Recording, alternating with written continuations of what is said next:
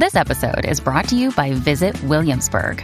In Williamsburg, Virginia, there's never too much of a good thing. Whether you're a foodie, a golfer, a history buff, a shopaholic, an outdoor enthusiast, or a thrill seeker, you'll find what you came for here and more. So ask yourself, what is it you want? Discover Williamsburg and plan your trip at visitwilliamsburg.com. When you need mealtime inspiration, it's worth shopping Kroger, where you'll find over 30,000 mouth-watering choices that excite your inner foodie. And no matter what tasty choice you make, you'll enjoy our everyday low prices, plus extra ways to save, like digital coupons worth over $600 each week. You can also save up to $1 off per gallon at the pump with fuel points. More savings and more inspiring flavors make shopping Kroger worth it every time. Kroger, fresh for everyone. Fuel restrictions apply. So I'd like to welcome you to Human Growth and Development, Addressing and Preventing Stuck Points. And today is part 1 of 2. We're going to be looking at infancy through adolescence today. And then on Monday, we're going to pick up with early adulthood, late adolescence through old age. And one of the things I really want you to think about during this is, the clients we're working with, a lot of us work with adults and not so much with children, but things that happen in childhood, things that fail to occur in childhood, developmental things that may not have happened, don't have to continue to negatively influence people in their adulthood. We can help them kind of reparent themselves, if you will. So we're going to talk about ways that we can help parents prevent these problems, but also help parents or help adults who are experiencing issues sort of address those issues to mitigate problems, because we can't change the past. We can't give them the Ward and June Cleaver childhood. And so what can we do to help them improve the next moment and live a rich and meaningful life? We're going to identify the major psychosocial milestones for each age group. And we're going to talk a lot more about the psychosocial stuff than the biological, but we're going to hit on the biological just a smidge so you kind of can put everything into perspective and think of your children, your grandchildren, the kid down the street, or maybe your clients in terms of what they're going through. Learn about things that may thwart development, identify protective factors for healthy development, and conceptualize behaviors as goal-driven in order to better understand their purpose and provide appropriate redirection. So when we're looking at youth who are engaging in maybe early sexual behaviors, let's look at that as goal-driven. What is the function of that? And it may be to get acceptance and to compensate for, if you will, low self-esteem. It may be for a variety of other reasons, but we want to look at that instead of saying this is a bad behavior. We want to say this is a functional behavior. How is it functioning, and what went wrong? What do we need to help this person do to live a life that's going to be less fraught with problematic behaviors? So, infancy milestones. You think, well, stuff that happens in infancy, does it really impact the child? And the answer is a big, gigantic, yes, it does. Between 0 and 1, children master the use of their hands, start crawling, respond to familiar words, discover voices. They rely on parents for comfort to meet their basic needs. Now, this is a really important point. Children, babies have 5 different cries, and each one means something a little bit different. I'm hungry, I'm cold, my diaper's wet. And you begin to learn that with your own child, what that sounds like. And if you're around other children, you begin to differentiate between their cries. And you can tell a sleepy cry from an angry cry or a scared cry. And this is the way the child starts learning to communicate and trust his or her own needs. They get this feeling. They don't know what hunger is, but they get this feeling. And when they make that cry, they get fed and they're like, oh, made the problem go away. Score. The problem comes in when the parent is unable or unwilling, generally it's unable, to differentiate the child's needs and stuff. So responds to everything with a pacifier or a bottle, or just puts them in their bed and, cry it out. Then the child's like, this isn't helping me meet my needs. I can't trust myself to be able to communicate to you, and I can't trust you to meet my needs and make the pain or discomfort go away. So infancy is a real big issue, and Erickson referred to it as the period of trust versus mistrust. The child starts developing a secure attachment to the caregiver, and this is the period where those initial relationships, off of which all future relationships are likely going to be based, this is when they start to be developed. This is the first secure attachment. So in order for an attachment to be secure, there has to be compassionate, consistent meeting of the child's needs. This is also when a child learns to trust in his or herself to properly interpret signals and get their needs met. And a little bit of self-efficacy here. Obviously they're infants. They're not really thinking whether I can or I can't. But an infant who regularly fails to get their needs met will start feeling hopeless and helpless. And from a Piagetian perspective, object permanence develops, and this is another big one. Now think about kids whose parents are psychologically unavailable, but they withdraw into their room. They're not even physically present. For a child of this age, when somebody disappears, you can't see them anymore, they're gone forever. That concept of you can put a toy under the blanket and the child won't realize the toy is still there until they're a little bit older. Same thing applies for humans. So when we put kids down for their nap and we walk out the door, in the child's mind, we've gone to Never Never Land. We've gone away.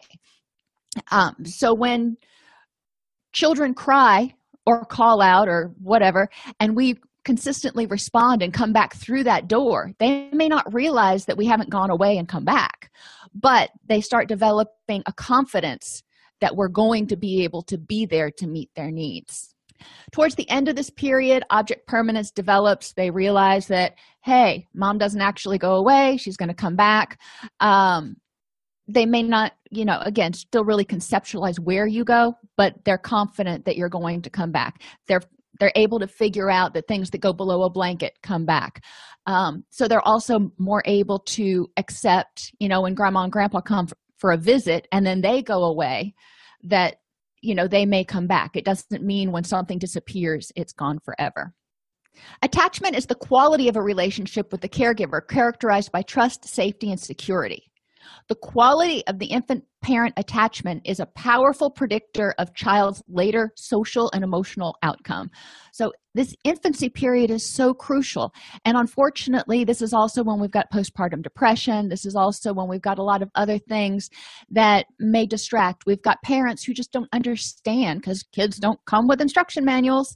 They don't understand how to meet kids' needs. When I worked in community mental health, one of the units that I ran was a mother-baby unit. And I remember when I first took over the unit, one of my first changes from the way it had been run was to insist that the parents, the mothers, not put their child in the swing in front of the TV 8 hours a day. Yes, they were in therapy, they were doing group and stuff, but we needed to allow the children to be on the floor, to explore, to play, to use their muscles. And I didn't want them with an electronic babysitter. I wanted them interacting with their parents, and teaching the parents how to be consistently responsive to that child's needs. Because a lot of these women never experienced that themselves. So they didn't even have that to go with, to know how to interact with the child in a way that was going to produce a secure relationship. So there was a lot of frustration and angst when they learned that they weren't going to be able to use the swings as much. Secure attachment, or attachment in general, attachment style, is determined by the caregiver's response to the infant when the infant's attachment system, their threat response system basically, is activated. When they're hungry, when they're scared, when they're sleepy, when something is needed, because they can't propel themselves, they can't put themselves to bed, they can't get food, they can't change their diapers. So when they have a need and they send out one of those 5 cries, does the caregiver respond appropriately and compassionately? Beginning at about 6 months old, infants come to anticipate caregivers' responses to their distress and shape their behaviors accordingly. So if a caregiver has not been responsive, the child is less likely to be consolable or to even cry out. They may just be like, whatever, this caregiver is not going to respond, so it doesn't matter what I do. So the children start developing strategies for dealing with distress in the presence of that caregiver. So even at 6 months old, children are starting to learn how to shape their behavior in response to the people and the environment. A sensitive, responsive, loving caregiver is going to produce a secure attachment. One who is insensitive, which doesn't necessarily mean mean. It can mean insensitive, meaning they can't differentiate. They're not sensitive to the different types of needs. So an insensitive, rejecting, a caregiver who's just like, what, I can't deal with you, go in your cage, or not your cage, I'm sorry, your crib, or go in the swing. Or an inconsistent caregiver who sometimes is there when they're emotionally available or when they're sober, and sometimes just kind of sits on the couch and looks at the kid like, I can't do it. And that can produce an insecure attachment. That can produce a child who doesn't know how to trust another person for safety and security, and doesn't know how to trust themselves or their own instincts. Attachment continues through childhood, but formative attachment relationships are those developed in infancy. So why are we so concerned? Secure attachment helps children learn basic trust, which serves as the basis for all future emotional relationships. This helps them develop fulfilling intimate relationships later on in life and maintain emotional balance when they feel like they're scared and they know that if they cry out because they're scared, they're going to have someone come and comfort them. It's a lot easier to deal with the stress than if they get scared and they're like, I know nobody's there to help me and I'm just flopping out here in the wind. It helps them feel confident and good about themselves. Like I said, even early on, when children voice their needs, even if it's in the form of one of those 5 cries, and they get their needs met, it gives them a sense of self-efficacy. They enjoy being with others.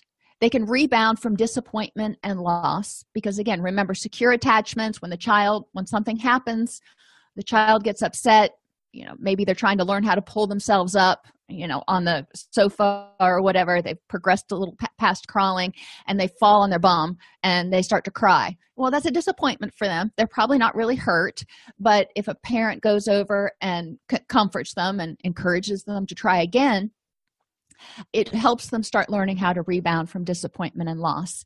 And they learn how to share their feelings and seek support. At 6 months, they're not coming up to you going, I am feeling really upset today. They're cranky.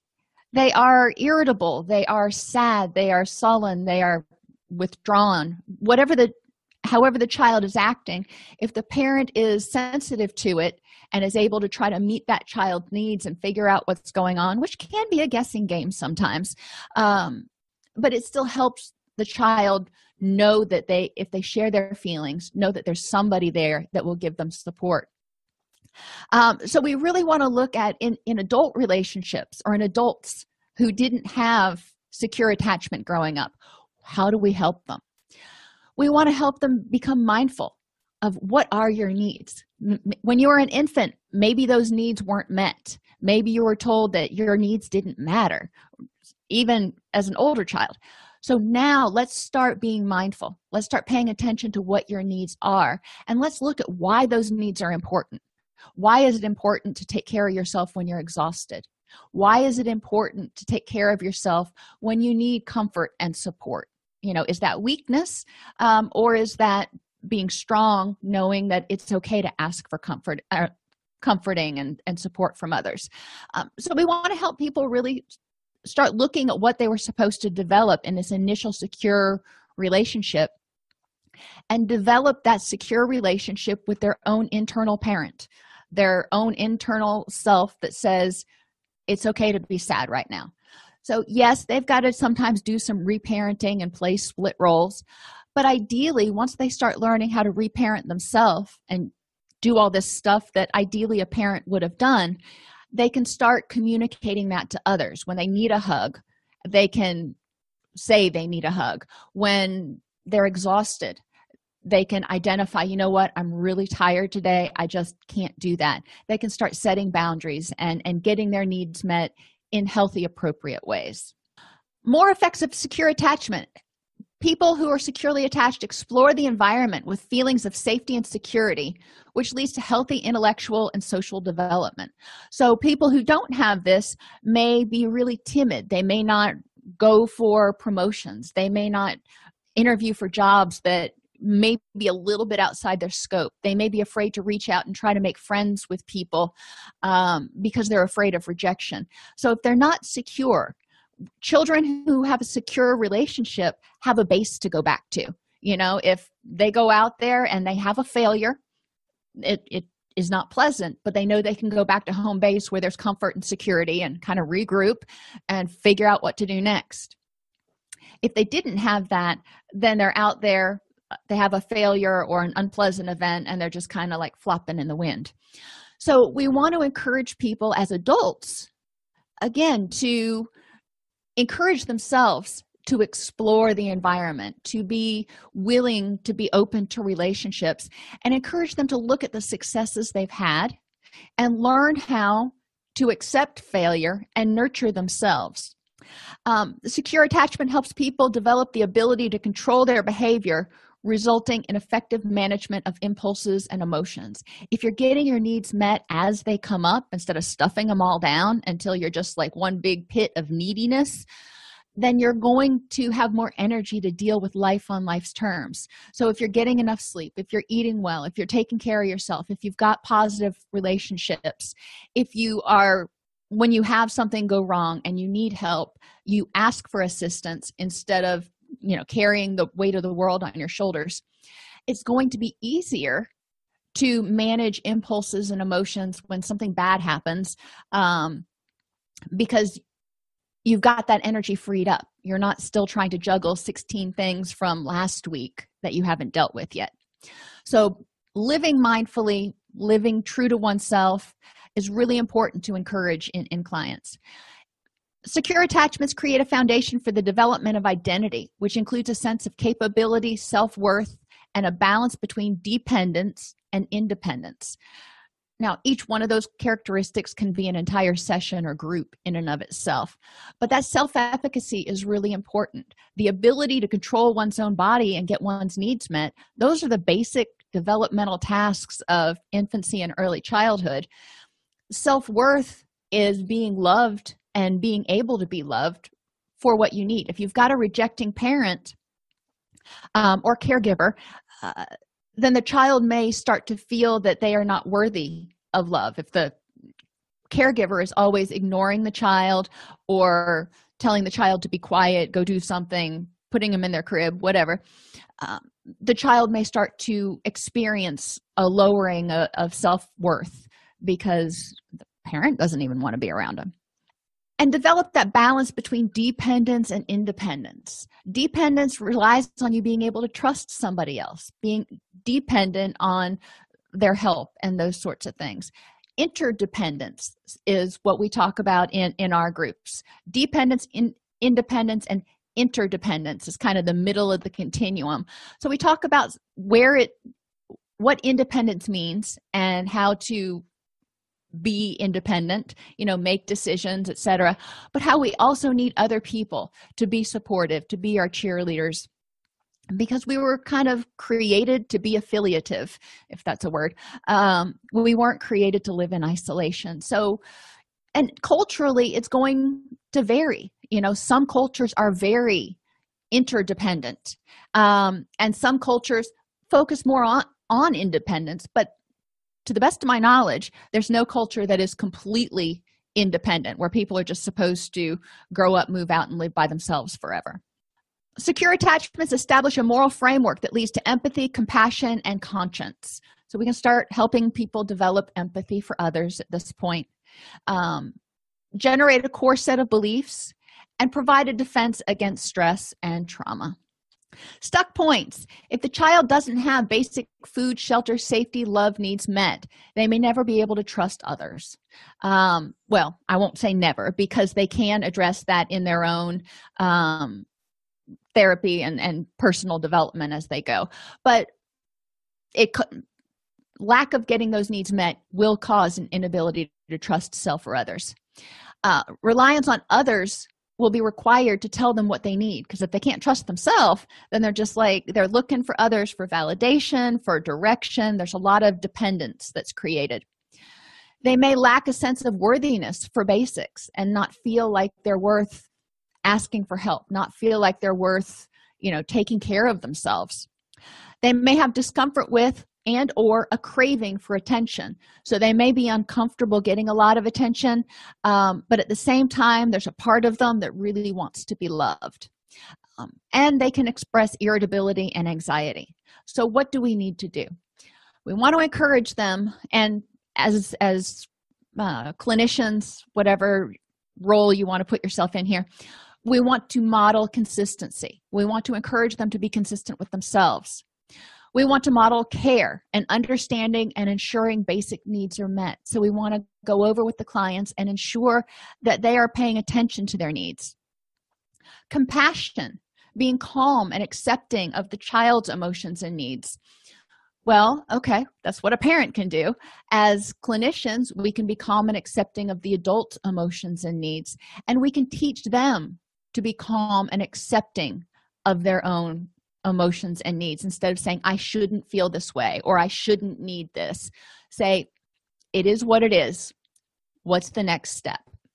And providing compassionate redirection. Add, don't just subtract. Especially with infants, if we're talking about prevention, when you tell an infant no, when you take something away from them, when you won't let them do something, okay, but what do they do? Because they don't have this big repertoire of behaviors.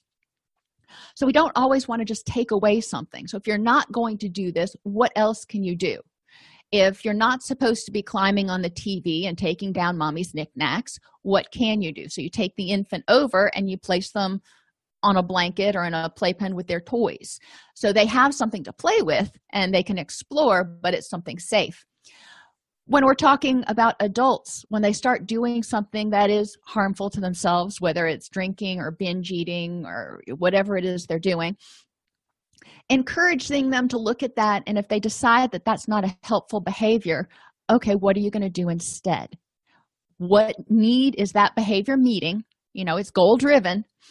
Is it helping you address stress, loneliness, low self-esteem? What need is it meeting, and how can you do it in a way that's more helpful and meaningful to you?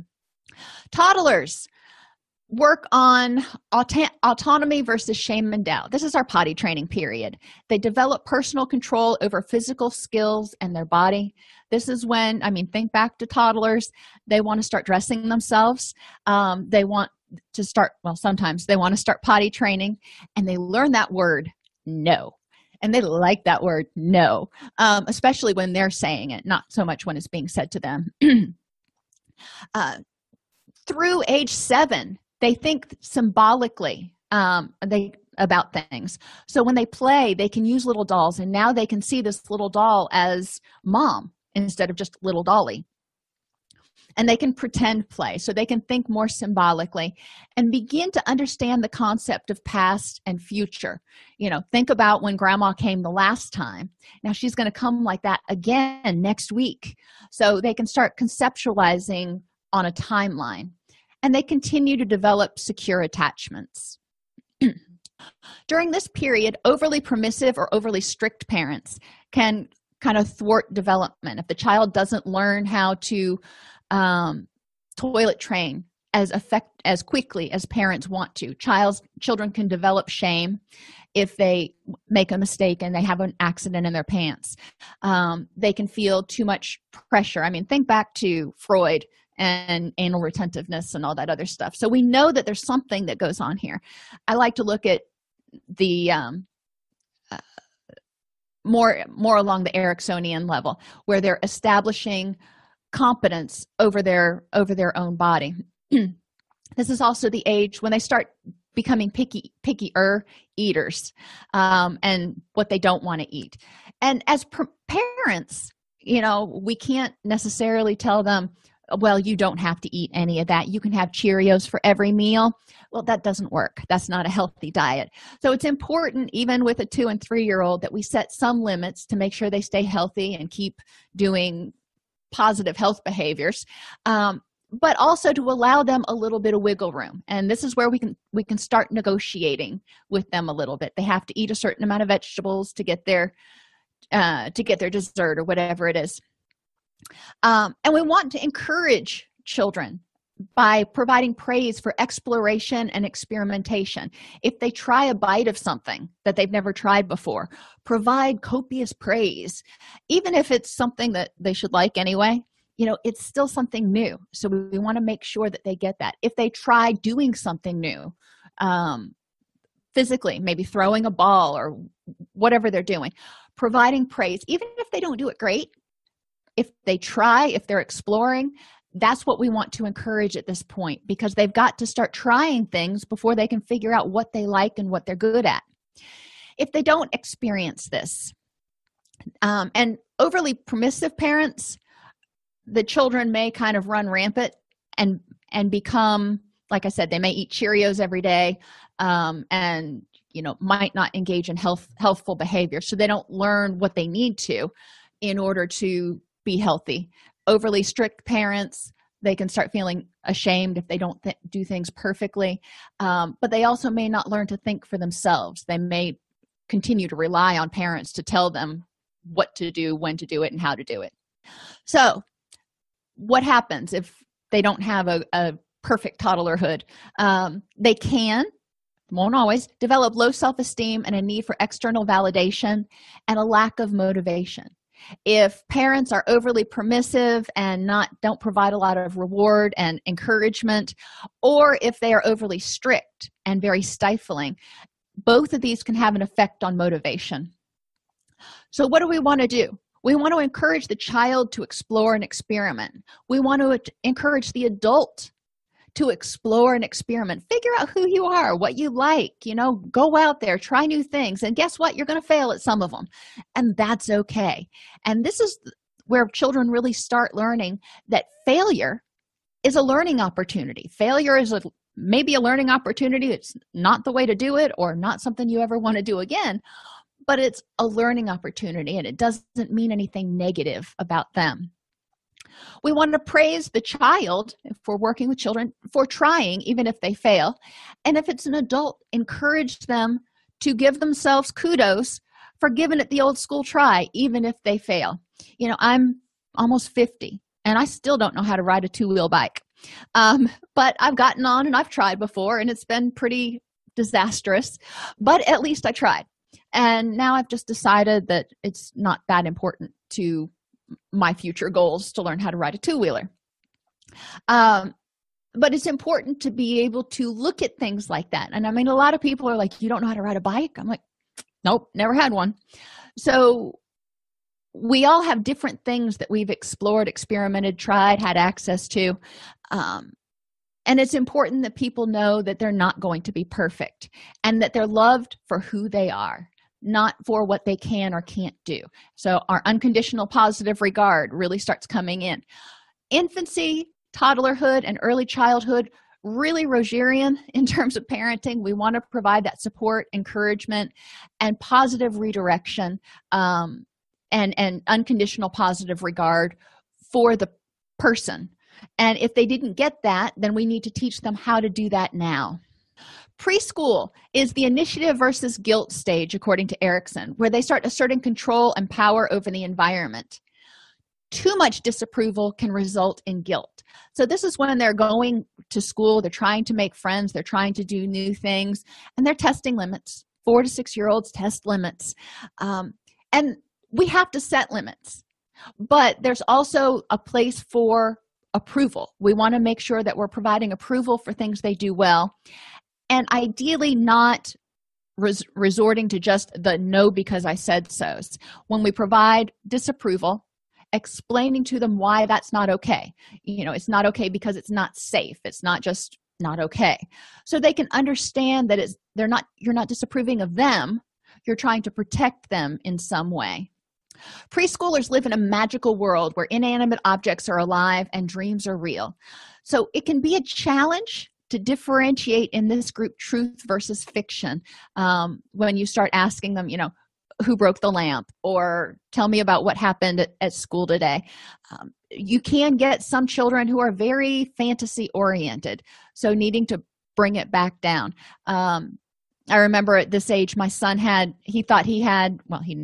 he wished he had poof up powers, and he would tell me that if he had poof up powers, he would poof up, and he was really into Star Wars at this point, and Millennium Falcon, and he would poof up this and poof up that. And this was, his creativity. And I would regularly remind him that poof up powers weren't real, just for my own sanity. But, I think most children are pretty clear, but there's, we want to check in with them periodically to make sure that they remember, not everything you see on TV is actually safe to do. They have trouble distinguishing between appearances and reality. So the parenting challenge at this point is helping them realize that even things that look safe may be very dangerous. So helping them learn safe versus danger. And again, truth versus fiction. Take them to a magic show and they see a woman just disappear into thin air. Is that truth or is that fiction? And helping them differentiate what's actually happening. They can focus on one aspect of a situation, centration, but struggle to see other vantage points. So what they see, their way is the only way. And I think we can all think back to times when we've kind of felt that way, and we've worked with clients whose main form of thinking was this way. It's my way or the highway. I'm right about everything, and I can't see anybody else's perspective. So the parenting challenge here is to encourage children to find their voice, to be able to articulate and state what their perspective is, but not be a bully, and be able to hear other people's perspectives and learn or take in from them, and maybe say, oh yeah, I see what you're talking about. And this will help them make better choices in terms of interpersonal skills. Children at this age typically love to play make-believe. So with the parents, sometimes it's a challenge to find our make-believe. I had a really hard time finding my make-believe when I was, had young children at home, because that's just not what we do on a day-to-day basis. So having the tea parties and playing the fairy princess and those things, just and children pick up on that if you're not engaged in it. So try to find your make-believe, but if you can't, then redirect. What else can we do that the child likes? And try to understand what children are communicating through their play. And a lot of times it is exactly what the manifest content appears to be. There's no underlying, latent stuff going on. But sometimes, if a child is displaying aggressive tendencies in their play, we may want to investigate what that means. Preschoolers love to ask questions, to both learn facts as well as to interact with others. So some of the parenting challenges at this age are to not get impatient with the, mommy, why is the sky blue? Why is the dog black? Why did 6 different color kittens come from one mama cat?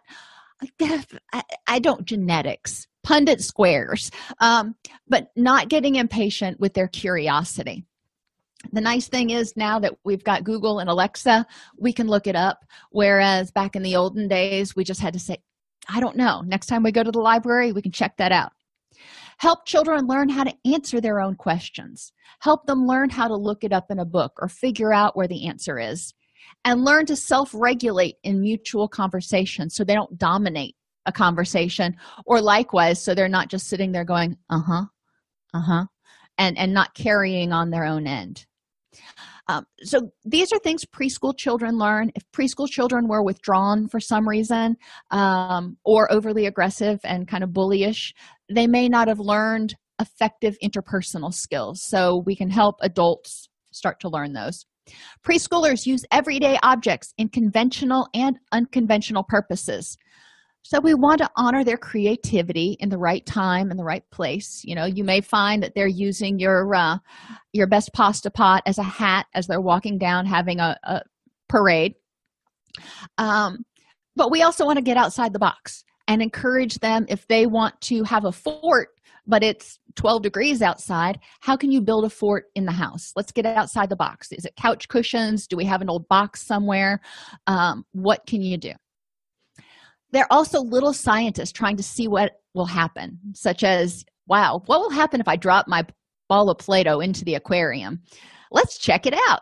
And they don't have a stop between, I wonder if I should do this. It's just like, oh, I'd be curious to find out. So they make test rules and boundaries. So parenting challenges here can include cleaning the aquarium and being consistent when children try things, developing rules. Before you try something, why don't you ask for mommy's help? Or call me, because I'd love to see what would happen. That way we can always intervene if we need to help children stay safe. But we also still want to encourage that exploration. Children at this stage crave structure. So if they don't have structure, they may act out in order to get boundaries and limits placed upon them. They may act out for other reasons. So again, we want to ask, in this situation with this child, what does this behavior mean? But we need, as parents, to provide structure and consistency and steadfastness. With adults, as adults, they're running their own lives. They are going to set the amount of structure that's comfortable for them. But you want to encourage them to be true to themselves in how much structure they need. Some people don't need much, but some people start to get really stressed if they don't have a lot of structure. So encouraging them to figure out what do they need in order to have the highest quality of life. Piaget uses the term pre-operational to describe the reasoning patterns typical of children in this age group. They're easily fooled by appearances. So it's up to us as parents to remind them that appearances can be deceiving and not everything happens the way you expect. As if you're working with an adult, this is where you start introducing dialectical thinking, the both and. Can it appear to be a wonderful thing and be not a good choice for you? Yes, it can. So encouraging people to think dialectically. Preschool children often have difficulty putting into words how they feel or what's going on inside. So parents need to pay attention to nonverbal and verbal cues and help children label their feelings. If they're angry, or if you think they're angry, seems like you're really angry right now. And teach children to check in with themselves periodically. How are they doing? How are they feeling? Are they sleepy? Are they overwhelmed? Are they overstimulated, as my son used to say? And what do they need to do about it? And a lot of times when my son was this age, I would ask him, what do you need to do about it? And if he didn't know, then I could provide information or suggestions. But I wanted him to start thinking about, okay, when I feel this way, what do I need to do? Children begin using strategies for remembering, but they often use inappropriate and ineffective strategies. So as parents, it's important for us to continue to differentiate truth from fiction and identify intentional lying from ineffective recall. Now, they probably remember if they broke the lamp, but they may not remember if they brushed their teeth. Interferences, overly strict enmeshed parents and enmeshed parents and lack of encouragement to take risks. So the manifestations are a low self-esteem, need for external validation, difficulty making or maintaining friends, and being unclear about what they like, want, and feel because they've never had that really encouraged. They've never been encouraged to explore that. So we want to encourage the child or the adult who's reparenting, encourage them to explore and experiment and figure out what interests them. Encourage them to praise themselves or praise the child for trying, even if they fail. Reassure the person that they're loved for who they are, that unconditional positive regard, and encourage children to develop friendships with a variety of people. So thinking about what we've talked about so far, what other things can we do to help people become mindful, live authentically, and improve their self-esteem?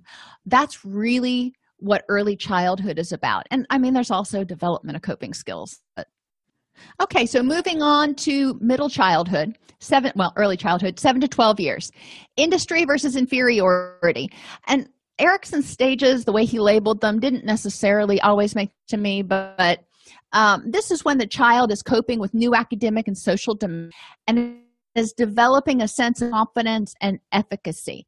Is he industrious? Is he able to do what he sets his mind to? Is he able to make a change, make a difference in his or her little aspect of the world? Cognitively, thinking becomes less egocentric. They start becoming more able to take other people's perspectives and begin to realize that their thoughts and feelings are unique. So let's ask what other people think. And it's the beginning of logical thought. A plus B equals C. And they're starting to see consequences. If I do this, then this is going to happen. Age 8 is a milestone across cultures, and children are perceived by adults as having attained a new level of competence at this age and are often permitted to be on their own more often. So the parenting challenge here is creating a safe, stable environment for youth to fledge. Now, these dimensions were created many years ago.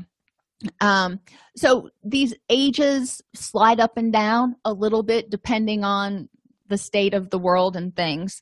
But age 8 is typically a milestone where kids are allowed to spend more time on their own without parental direct oversight. I'm not saying leaving them home alone, just spending time independently. They acquire the logical reasoning associated with concrete operations.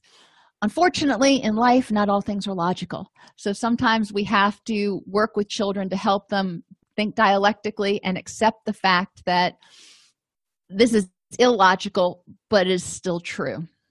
Children begin to use advanced strategies when they learn new material. They gain much from teachers who help them cultivate useful strategies for learning.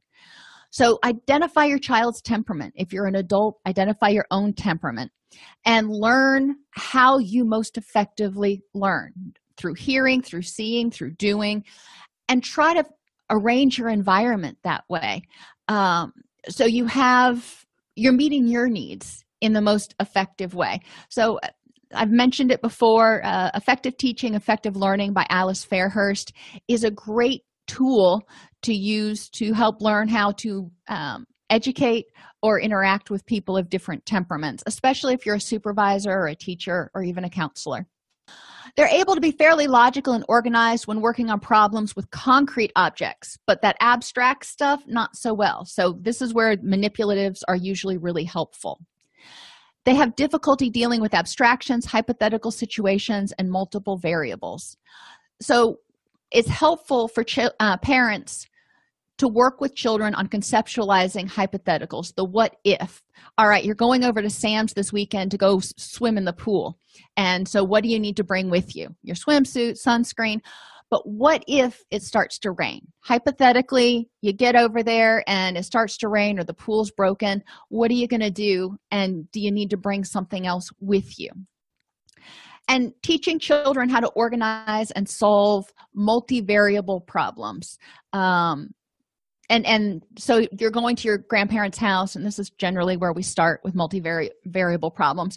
You're going to your grandparents' house for the week, and you're going to be going to the zoo, you're going to be going to the museum, and you're going to be going to church. So what different types of clothes do you need to bring with you?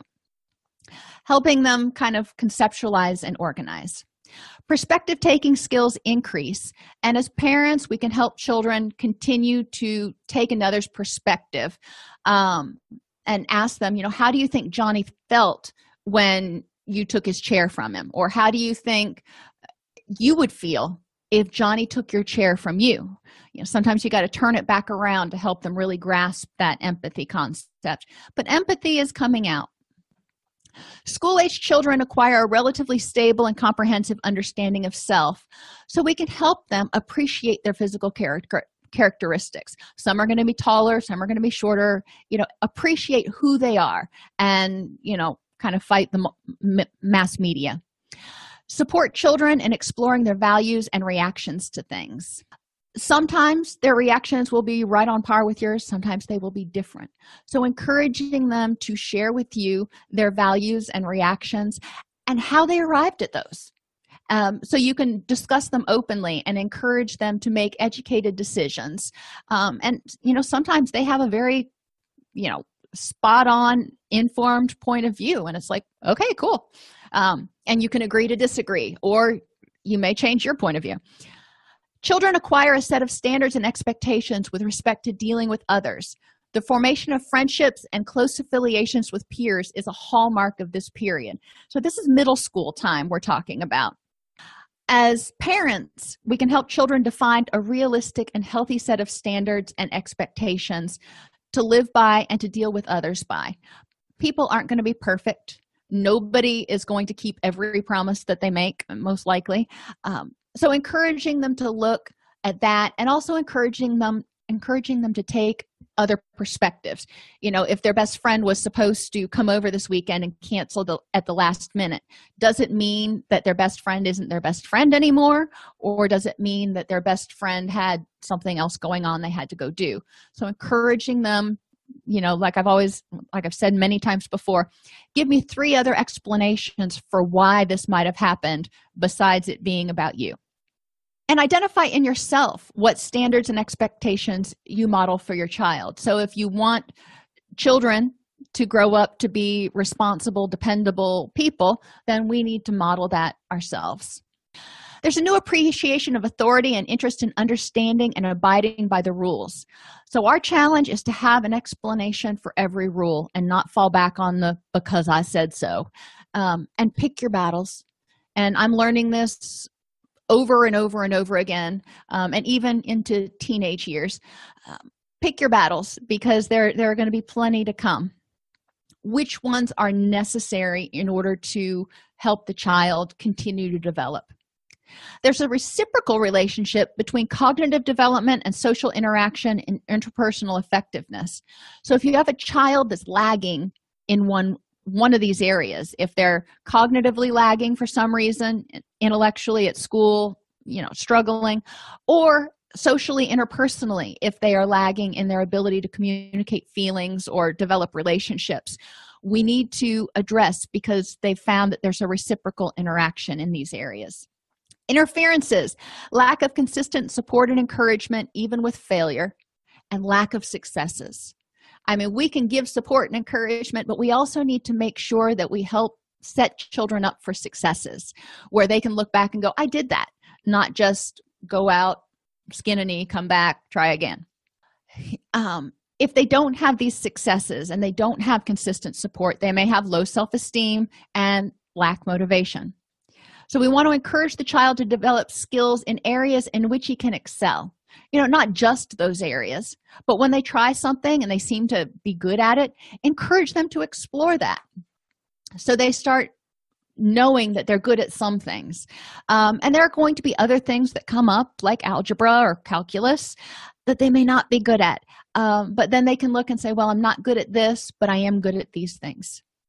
Praise children for trying even if and when they fail, and reassure that children are loved for who they are. Again, want to do this with adults too. In adolescence, we're really developing identity at this point, and it's confusing and it is chaotic. Successes lead to the development of a sense of self and personal identity. So what they're successful at, they're going, okay, I can do that. So I'm a good cook. I can do this, I can do that. So these are starting to be the roles that I can take on. Failures provide an opportunity for learning coping skills and compassion. So not only how to deal with failure, but how to be compassionate with themselves and not tell themselves that they're a stupid idiot, but say, you know what, that may not be for you. So developing self-compassion when they experience failure. During this time, youth are developing the ability to think about abstract concepts and logically test hypotheses. Sometimes it's, if I sneak out my bedroom window, are my parents going to catch me? And that's, it's adolescent thinking 101. But they're going to test limits and they're going to test hypotheses. Can I pass this test if I don't study for it? I'm sure most adolescents try that one. Interferences in the development of identity and a strong self-esteem. Lack of support for individual wants, needs, and goals. Youth during this period will go through phases. Most youth go through phases where their parents are just kind of cringing, going, oh my gosh. I know both of my children went through phases like that where I was kind of gritting my teeth because it was their independence showing. Wasn't what I would have chosen. But, wanted them to work through it and decide whether that was something they were going to embrace or move on, because it wasn't harmful to them. So I needed to support them for being an individual. Lack of stable, consistent, positive relationship. So it's important during this period, not only with the parents, but that they also have friendships that are stable, consistent, and positive. And it doesn't have to be 17 friendships. It can be 1 or 2. And those 1 or 2 are going to have hiccups. So stable is kind of relative, but somebody that they can consider a confidant. We want to make sure that they have successes in things that they do, and they get educations about and opportunities to develop coping, life, and interpersonal effectiveness skills. Most of you know that I homeschool both of my children. But just because they're homeschooled doesn't mean that they don't get out and socialize. And as K-12 and online schooling becomes much more prominent, it's going to become more important to remind parents that children need to get out and have the ability to experience other teens and other youth and develop their interpersonal effectiveness skills. As mobile devices and texting have taken over, people have lost a lot of interpersonal skills. They don't know how to look at one another eye to eye and have a conversation as much anymore. They become very anxious. Social anxiety is going way up right now. So it's important, culturally right now, what I'm saying is it's important to make sure that youth have face-to-face opportunities for interaction and are able, even if it's on social media, they have opportunities to develop coping and life skills, to deal with stuff they see that they don't like, stuff that's triggering. Okay, it's triggering. How do you deal with it? Manifestations, still low self-esteem and lack of motivation. So what do? Encourage the person to develop skills in areas in which he can excel. Provide support when the child's world seems chaotic. Now, if you're working with an adult who didn't develop a secure identity in early adolescence or in adolescence, we want to encourage them to figure out, where can you get support? Where can you fall back to? Where is your safe home base when life seems a little bit chaotic?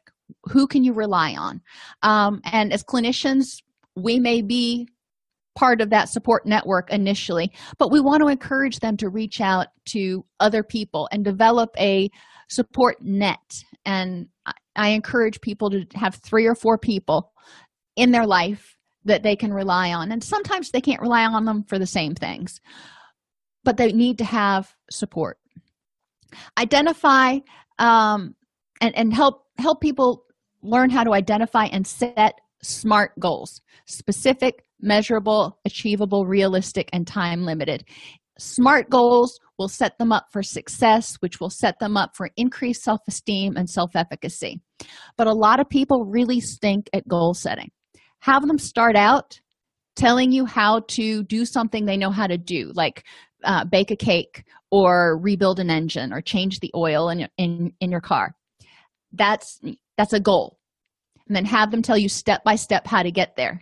And then say, okay, now let's do that with something else that you want to do, like get your degree. What's the first thing you need to do? And help them see that it's not as complicated as they may be making it. Remind them that they are loved for who they are, not for what they do, for being good, honest, helpful people. Those values that they find so important, that's who they are. It doesn't have anything to do with what they can do, whether they can bake, whether they can drive, whether they can, sing the national anthem. Model and reinforce positive coping skills, whether you're a parent or a clinician. We want to be able to model this and reinforce it when clients use them. And encourage opportunities for the development of interpersonal skills, whether it's, if you're working with a client, encouraging them to go out on social outings, having support groups or various different types of, peer-led support groups maybe hosted at your facility, in order to encourage people to develop relationships and interact and develop those interpersonal skills.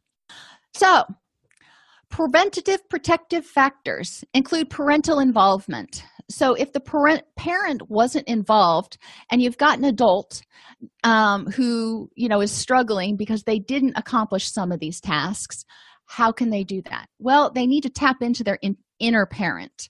And a lot of people back in the 70s and stuff talked about the inner child. Well, you've got an inner parent too. Think about it. Remember Bugs Bunny's angel and devil on the shoulder. Encourage the person to tap into their inner parent and tell themselves what they wish they would have had a parent telling them when they were growing up. What do you wish a parent would have done for you when this happened? What do you wish, if you had a parent here right now, what do you wish they would do for you? Parental consistency. Again, if we're working with parents, encouraging them to take the time. If they're going to set a rule, they need to enforce it consistently. Otherwise, the child will learn ways to manipulate it. So being consistent also tells the child that, you're worth the attention and the effort. For the adult, encouraging them to be consistent with themselves. And they're going to make mistakes sometimes, and they're going to fall back into self-defeating patterns. But be consistent in their compassion for themselves, picking themselves back up and going, okay, let's learn from this and move on. Connection to positive adults and peers. So it's important, regardless of the age, to have positive relationships. And ideally, get involved in community organizations. It can be volunteering, it can be church, it can be whatever. But so there's a connection to the community. It can be helping out at work if you really enjoy your job and you want to be there on your time off. So you have a sense of connection and meaning in some of the things that you do. Develop a positive view of self and future. So looking at identifying those things that are important in your life and those people that are important in your life, and where do you see yourself a year, 5 years from now? What does it look like? How do you see yourself as a happy person 5 years from now? And people need exposure to and development of coping skills.